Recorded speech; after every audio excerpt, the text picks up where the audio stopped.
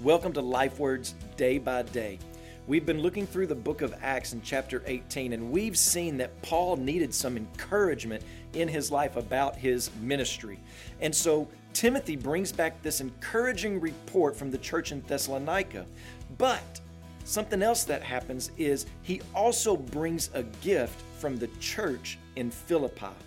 So Paul found encouragement in the fact that the church in Philippi was supportive of his ministry financially. Paul even writes to the Corinthians that it was a wealth of generosity that he received from Philippi. Generosity proves partnership. In Philippians, Paul writes, "And you Philippians yourselves, you know that in the beginning of the gospel, when I left Macedonia, no church entered into partnership with me in giving and receiving except you only." What do you think this did for Paul?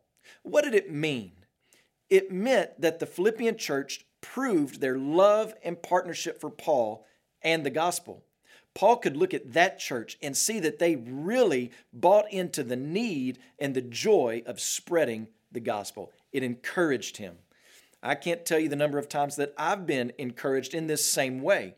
Not because of the money, but because of what the money represented. It represented partnership, that someone believed in me and in the ministry. And I know that some of you are generous to many different ministries, whether it's buying Bibles for a prison or giving to our missionaries or even supporting Life Word. Your willingness to sacrifice in order to get on board with a ministry is encouraging. And I want to encourage you to keep it up.